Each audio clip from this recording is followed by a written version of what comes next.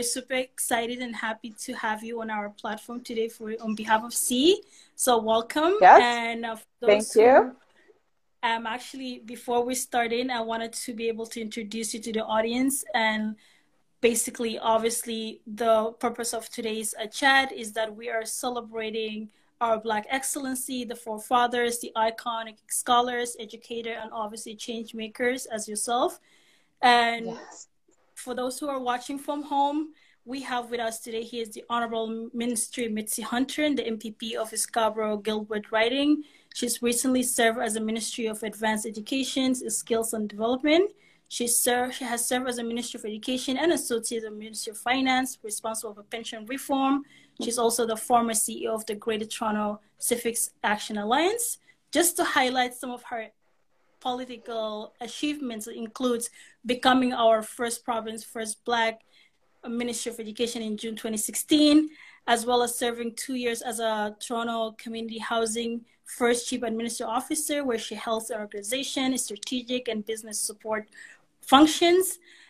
She also was first elected in a by-election in August 1st of 2013, and then later on got re-elected as an election of 2014 as well as 2018. She's presently the Toronto riding for Scarborough-Guildwood. With greatest pleasure today to have you here. I am super, super honored. Please allow us to welcome the Honorable Mitzi Hunter. How are you doing? Thank you. I'm very good. It's wonderful to be here, Nancy, and it's just a pleasure. So I feel very blessed. Thank you. And nice, awesome. I actually I get a more briefing because I know for you are actually been inspiration to a lot of young Ontarians and young Canadians in the country. So I just want to ask, who was one of your political influence in growing up?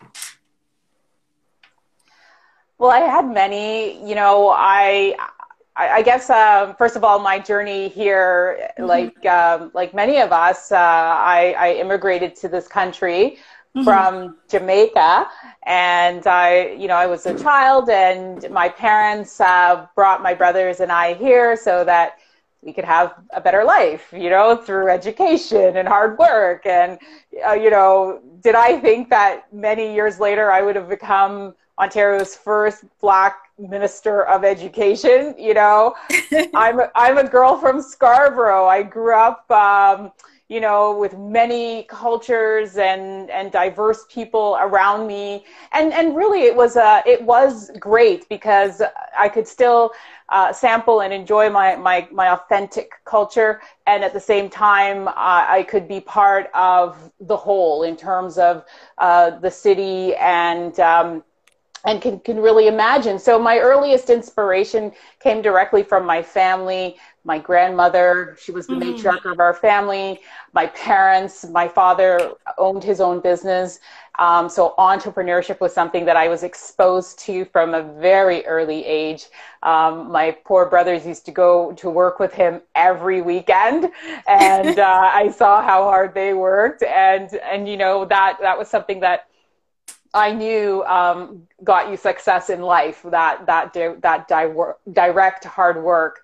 My mom, she really provided a space for us as young children and young adults to just really get confidence and to really believe in ourselves. We would have dinner together every night and talk about our day and just, we would really have that space. And my dad used to always say to me, "You're going to be a lawyer," because I would always have an argument that I could settle.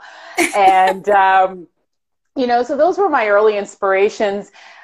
Later on, when I went to university and I got to go out into the world, I actually put a lot of those skills that I learned in my family to really good use. I started to get involved in student politics. I really, put forward my ideas and got people to support them. And it was in the early 1990s, and there was a recession. So I ended up starting a summer company as a student at the University of Toronto Scarborough campus. And of course, anyone that has started something on their own, you know, you just make it work, and you develop those skills and you never lose them. So, so that's really, you know, some of my early days. Alvin Curling, he discovered me when I had my own business and brought me into the political landscape. You know, just using the skills that I had as an entrepreneur, writing proposals for Caribana at the time, and they received their first multi-year contract from the provincial government as a result of that proposal. Dr. Jean Augustine, you know, we got to celebrate her right now because she's the one that put forward Black History Month 25 years ago. And it is now something that we can talk about and have some really deep conversations about in terms of the real history of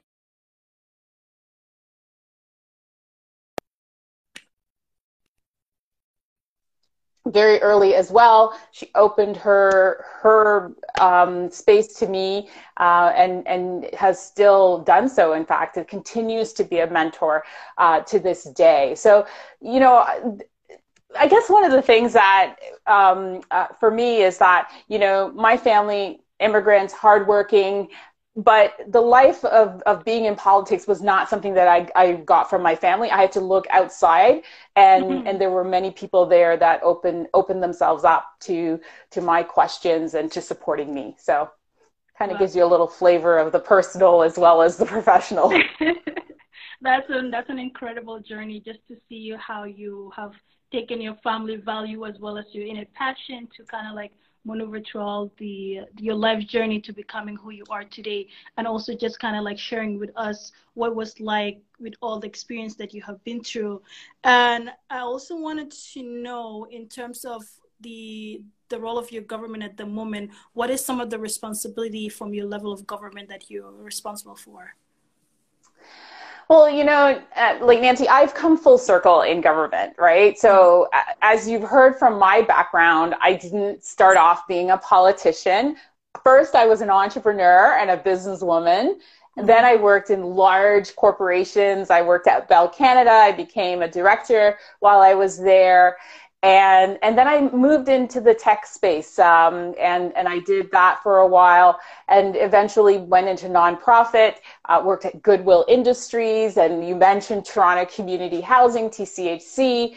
And along the way, I continued to grow my education, right? So I got my undergraduate degree at U of T Scarborough, but later on I went back and I did my MBA and my Master of Business Administration so that I can really hone those business skills, right? Those natural skills and abilities that I had, I put the education under it to strengthen my foundation.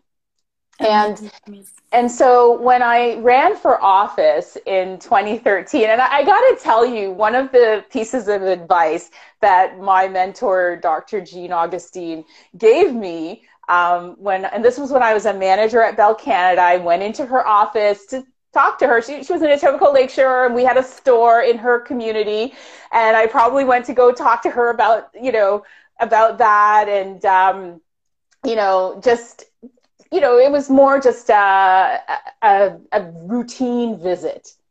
And as I was about to leave, she told me to hold on a minute, and she gave me some advice, and she said, "Mitzi, when you get the call, you must be ready."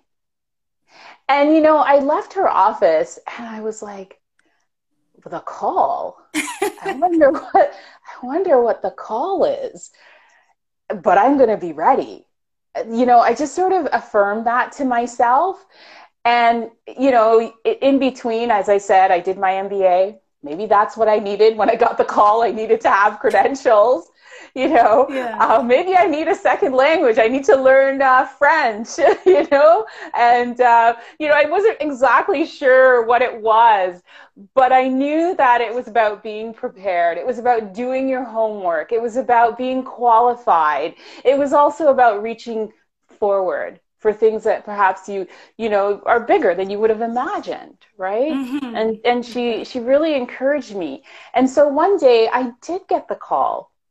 And I was asked to run in a by-election in Scarborough, in the community that I'd grown up in, and, you know, and I knew so well. And I ran in the by-election. This was in 2013, and I won. I won my seat. It was actually on August 1st, so it was Emancipation Day that I won my seat in the legislature. And, you know, I want to describe that. Can we just have that conversation tonight with C and the audience there? Because, yes, of course. you know, there's only a limited number of people who are your representatives, right? And, you know, on August 1st, I became one of them. You know, Mitzi Hunter, granddaughter of Eva Hunter, right? And so I walk into the legislature and they had green carpet and green chairs. And I remember taking my seat in those green chairs and just really feeling that I was there to use my voice on behalf of the people who elected me to this office, because it was so rare. And because at the time when I was elected in 2013, I was the only Black woman in the legislature. And so, you know, I really felt that. I really felt that that representation really mattered. My voice really mattered. My excellence really mattered. And I had to make a difference, right? And so a year after I was first elected, there was another general election, and I was reelected again by the people of Scarborough-Guildwood. And the premier called and invited me to join the cabinet, and I became the Associate Minister of Finance. And I was working on a pension plan called the Ontario Retirement Pension Plan, which was the largest pension reform since the establishment of the Canada Pension Plan, the CPP, in the 1960s. And I had the benefit of going across the country, working with finance ministers and developing this pension plan that later actually led to the expansion of CPP benefits for all working Canadians. And it was, you know, it was really great because you remember that MBA that I used and Dr. Jean Augustine said, you better be ready. It came in really handy when I was doing, you know, pension reform and later, you know, implemented financial literacy in our schools, right? And then, of course, after being the Associate Finance Minister, I became the Minister of Education and really working on issues like equity in education, establishing a secretariat, looking at things like anti-Black racism, looking at things like Indigenous, and making sure that there is curriculum based on Indigenous peoples and the ways of knowing and being are truly reflected in our school system. Making sure there's fairness for LGBTQ plus students and for students with disabilities, youth in the care of Children's Aid and foster care, youth with learning disabilities, you know, really looking at how we make our education system in Ontario an excellent one for all students. And you know, I was very passionate about being Minister of Education. I would visit one school each and every week. And, you know, when I walked in, students could see me.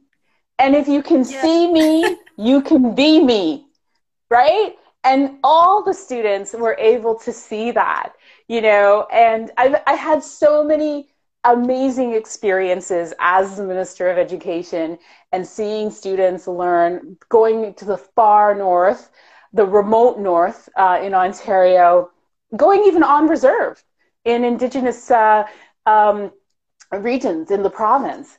And so I had that opportunity. I later became Minister of Advanced Education for universities, colleges, and trades. That was also really important. But then what happened in 2018, Nancy, is that we lost government. So the Ontario Liberals lost government in 2018, and we were reduced to 7 seats in the entire province. And, you know, that's a big loss, right? Because we had about, I believe, 58 seats when the election was called. And so that's a big loss. But you know what? The people of Scarborough-Guildwood reelected me. And I won my seat in the last election by 74 votes. Wow. 74 votes, right? So think about that. So less than 100 people that said, Mitzi, we want you to stay here.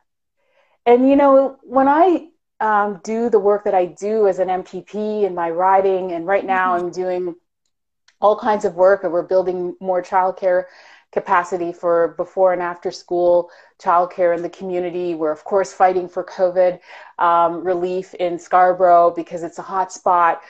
Vaccines, making sure that people get vaccines. And, you know, there is hesitancy, for instance, in the Black community in terms of vaccines. And it hurts my heart because when you look at the disproportionate effect of the virus on people of color, on the Black population in particular, it's quite significant.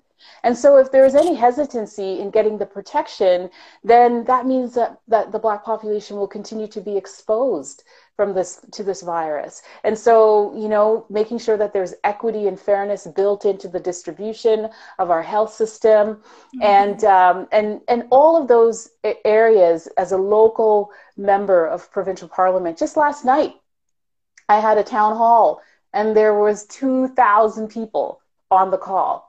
And, you know, individuals asking me live questions. You know, the first caller, her name was Shirley, and she was 86 years old, and she wanted to know where she could get her vaccine, right? She's asking her MPP. And, you know, and I'm accountable to Shirley, right? Because Shirley is a very important constituent of mine in the community. And so I'm very passionate about representing, I still have that feeling, you know, that I'm there to be a strong voice for my community. I'm there to stand up, to tell truth to power, and advocate on behalf of the residents of Scarborough-Guildwood and all Ontarians, and to make lives better. That's what I do each and every day as a representative in the Legislative Assembly of Ontario. I mean, that's actually very profound. I love the fact that you were able to just kind of connecting the dot of like for your message from your mentor and then going into the journey, as well as understanding that your presence matter, because your presence kind of speak volume, but also speak to the people that look like you, and also bringing value to you back to your community, where your Scarborough being is the forefront of that. Also, just going back with the whole experience and how you were able to maneuver, how you were able to wait for that call and finally taking action with that call, going from being the first woman of color as a Minister of Education and also being reelected as an official MPP, what would be some of your teachable moments from your experience, would you say? Well, you know, I want everyone watching and for your C network to recognize that you really matter and that you have something to contribute. I know that C invests a lot in entrepreneurship for Black youth, and that's how I started. You know, no one handed Mitzi anything, right? I just created it out of nothing. It was a recession, and I thought, okay, well, I need to pay for school, so I'm going to have to do something. What talents do I have? And, you know, I ended up a company that was a talent agency. I then expanded it to a marketing and communications agency with recurring clients.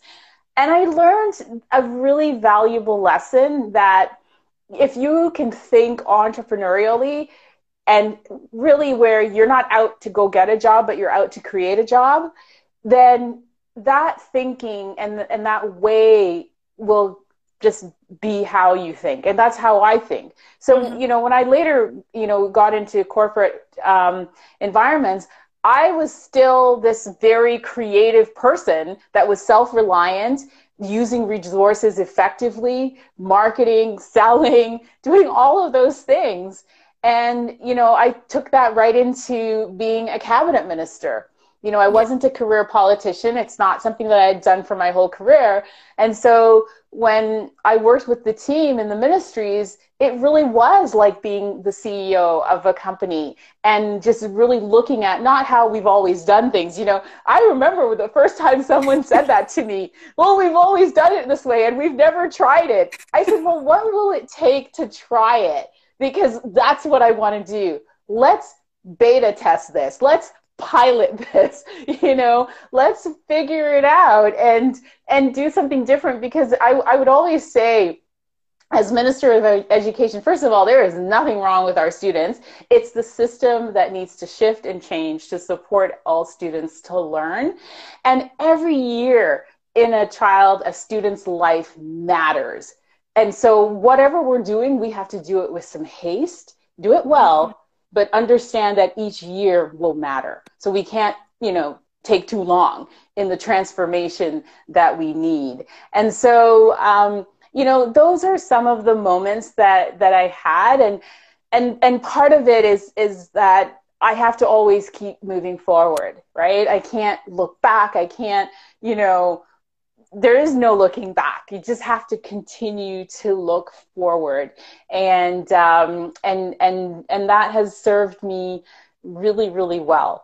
I also believe in getting out of your comfort zone. If you are, doing something that doesn't challenge you, that you're not passionate about, why are you doing it?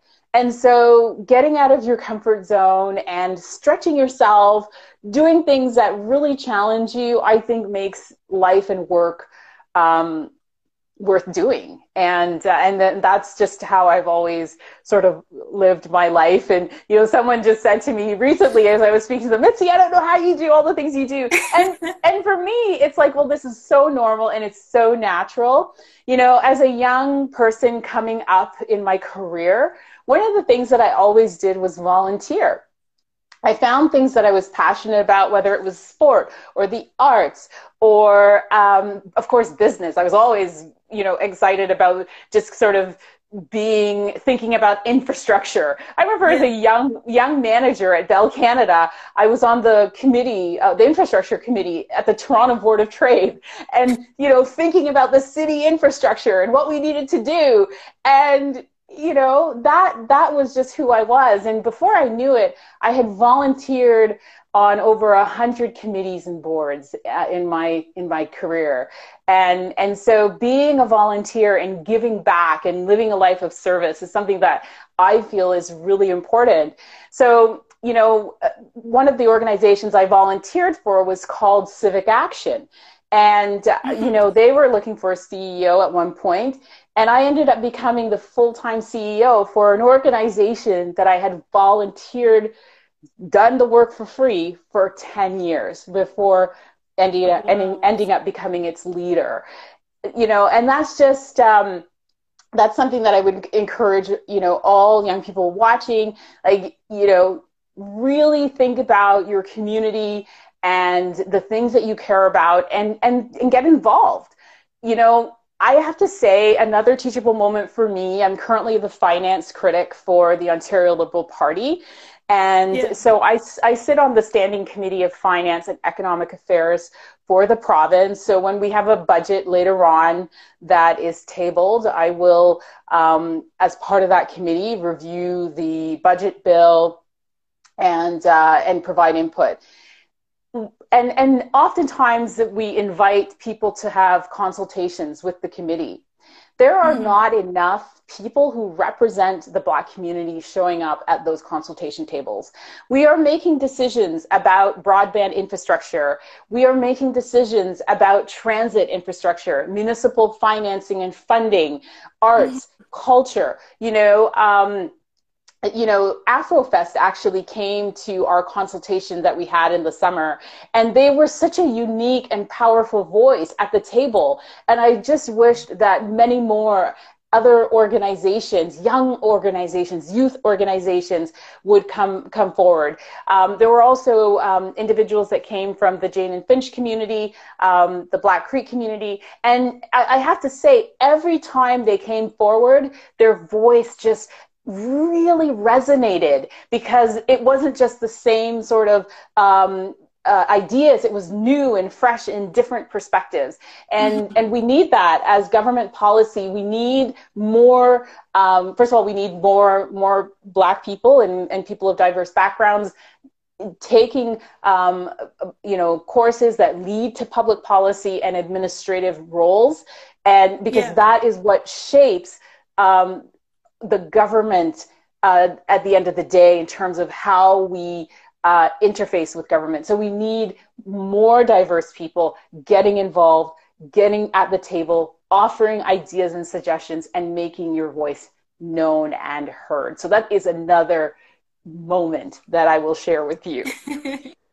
These were really, really incredible. I love how you covered the fact that we have to stay innovative. We have to start thinking outside of the box, but also we have to be comfortable enough to show up in those spaces and give our ideas and give our input so that it matters also in the voice while actions are being taken. And I love the fact that you also kind of stress the fact that your presence in each of these situations where decisions are made is very valuable. It's very essential for that. And so what do you think can be done to get more women of colors in the political spaces? Yeah, and that's something that I would welcome. You know, as I said, when I started out, I was the only Black woman there. Now on some of the other parties, we have a few more Black women, and you know, trust me, it's not enough. We need more. So, you know, we are going to be having a provincial election in the next 18 months. That's not a long time. And each of the parties are recruiting right now. Of course, I represent the Ontario Liberal Party. And if you just go to ontarioliberal.ca, there's information there about, you know, running for us as candidates and getting a seat. That we deserve a seat at the table. Yes, we do deserve a seat at the table. And we need more people who will put themselves forward for office at every level of government. Federally, there will be an election probably even sooner federally. They are looking for candidates. You know, Marcy Ian, she just took her seat. Now she's the only Black woman that was there for a long time. Selena Caesar Chavan was the only Black woman. You know, I remember Selena and we used to call each other because she was the only one federally and I was the only one provincially. So we sort of, you know, talked to each other to support what we were doing.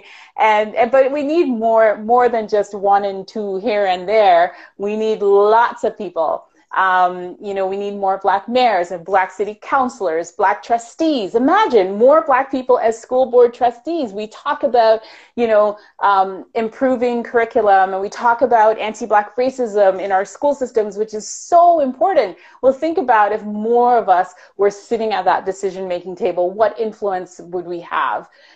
So I welcome it, and it is an opportune time. Right now, we are in a change now moment. You know, I gave a talk after the unfortunate death of George Floyd last summer, and just, you know, the movement that had broken out, and I called it Change Now. And it really is a vision for our community. And, you know, we need bold action. We need to change the systems. And in order for that to happen, we need our people showing up, you know, and being represented. And that, you know, I see now where there is a sweeping movement of change in our corporate world as well, you know, in our newsrooms and media, in journalism, in law. And we need it in all areas, in justice, in politics, in academia and education, in business, in trades, you know, so look at the challenges we're having in the trades. So, you know, we need, you know, we've been part of Canada since before Canada was a country. Black people were here, right? We all know the story. This is for Black History Month. So let me give you some history. So Mattheos da Costa was an interpreter, and I would argue an explorer. And when Samuel de Champlain was sort of exploring the lands that would later become Canada, he hired Mattheos da Costa as his interpreter because he knew the indigenous languages. He knew multiple languages, which means that he was here before. Indeed, indeed. Let me just let that sink in, right? Yes. And that was well over 400 years ago. We also know the Black loyalists that came forward, settled in Canada. I've been to Birchtown, Nova Scotia, and seen those settlements. There's a Black loyalist museum there. You know, the evidence is there. You know, I was watching CBC the other night, and there was a gentleman on from Alberta, fifth generation Albertan, black man. We are Canadians. We're part of this fabric of this country, you know, and other than Indigenous people who have been stewarding this land for millennials, you know, we are part of the founding of this nation. And I want us to take our seat at the table. Most definitely. And I feel like you have brought a lot of negative knowledge and a lot of wisdom to be able to encourage not even just our viewers, but our youth that are currently sitting at home. They'll be able to kind of rethink some of their actions and also rethink some of the career path in order to make that change. So for those who are thinking about making some changes within their community, maybe being in politics could be that change and could be that vessel to bring more our voices heard. So thank you so much for sharing that. And I also wanted to ask you, what are you hoping from your writing or your community to be able to kind of do in order to support you even more, kind of conveying that message to keep on going on? Sure. You know, I always love talking about my writing, but I want to also, just based on what you said just a while ago, about the message to our community, you know, there's also, because we're two females here talking, right? And we can talk, right? I'm getting that vibe from you, and I know I can talk, right? So, but there's also the men, right? The young men in our community. And I, you know, so I grew up in my home that I grew up in. I had two older brothers and a younger brother. And so, of course, that's where I learned how to talk, because if I did not, right, you have to speak up. Otherwise, the boys will just run you over. So my younger brother, in Scarborough, where we went to school, you know, he ended up being very good at basketball. And, you know, he was his MVP for his high school, and he was recruited, and he went to the U.S. to play in the Division I NCAA school. He graduated with his Bachelor of Science. He took computer science, and he was recruited to play in Europe. And he played for the Euro Basketball League, you know, for countries like Italy, Portugal, the UK. He played in the UK, and many other countries. Like, I mean, it's over a dozen countries over a decade. And then eventually, after I got my MBA, he got his as well. So he had this successful sport career combined with, you know, finance and MBA, and he's now working here back in Canada. He's raising a family in Brampton, him and his wife, and he is in the financial sector. And I share his story because I really want our brothers, our young men, to see that they too have voice, they too have agency, they too have creativity, they too have aspirations. They are scientists, and they have all kinds of ways that they can contribute, and we need them. We need all of our young people, all their energies, all their ideas, all their creativity. You know, one of the things that I realized as education minister is half of Black boys, Black students do not graduate, the boys. And there's a challenge in our education system that we have to fix, because that's a crisis. And we have to find ways of engaging those young men, those young individuals, tapping into their creativity. Is it coding? Is it gaming? You know, what is it that they are passionate about? Is it more athletics? Like, my younger brother was, you know, an excellent, skilled basketball player. But as his older sister, I said, you also need a degree. And so he had to get both, and he did, right? So we can set the bar higher. We can raise the expectations. We can demand excellence from our young people, because they are well able, they are capable. And that is something that I believe in, and I will always support that. So in my community in Scarborough, Guildwood, I am looking for ways of doing just that. We have challenges like literacy is a challenge. And so how do we support literacy programs and organizations like the Reading Partnership is a really great example in my community, having programs that teach parents and children how to read together. My brother, who I just described to you, he has a new baby. Jordan. Yes. And do you see how proud I am of Jordan? Jordan is 2 months old, and Jordan and Auntie Mitzi read together every week. I would do it every day if I could. Every week at least, we read together, and he listens to me.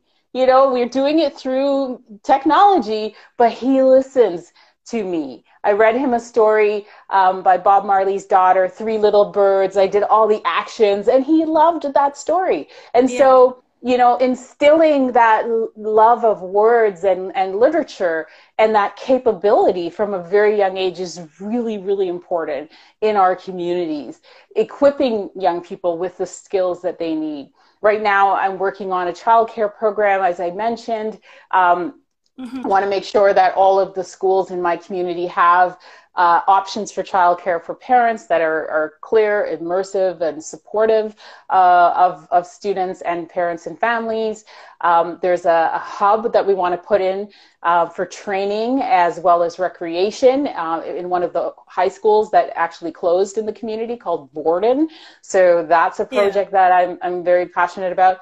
And what I am known for, if you look it up, you will see that I am known as the Subway champion. And that's what I'm known for, because I believe that Scarborough deserves better transit, that all the buses and the broken down RT that we have, we need better, higher order transit.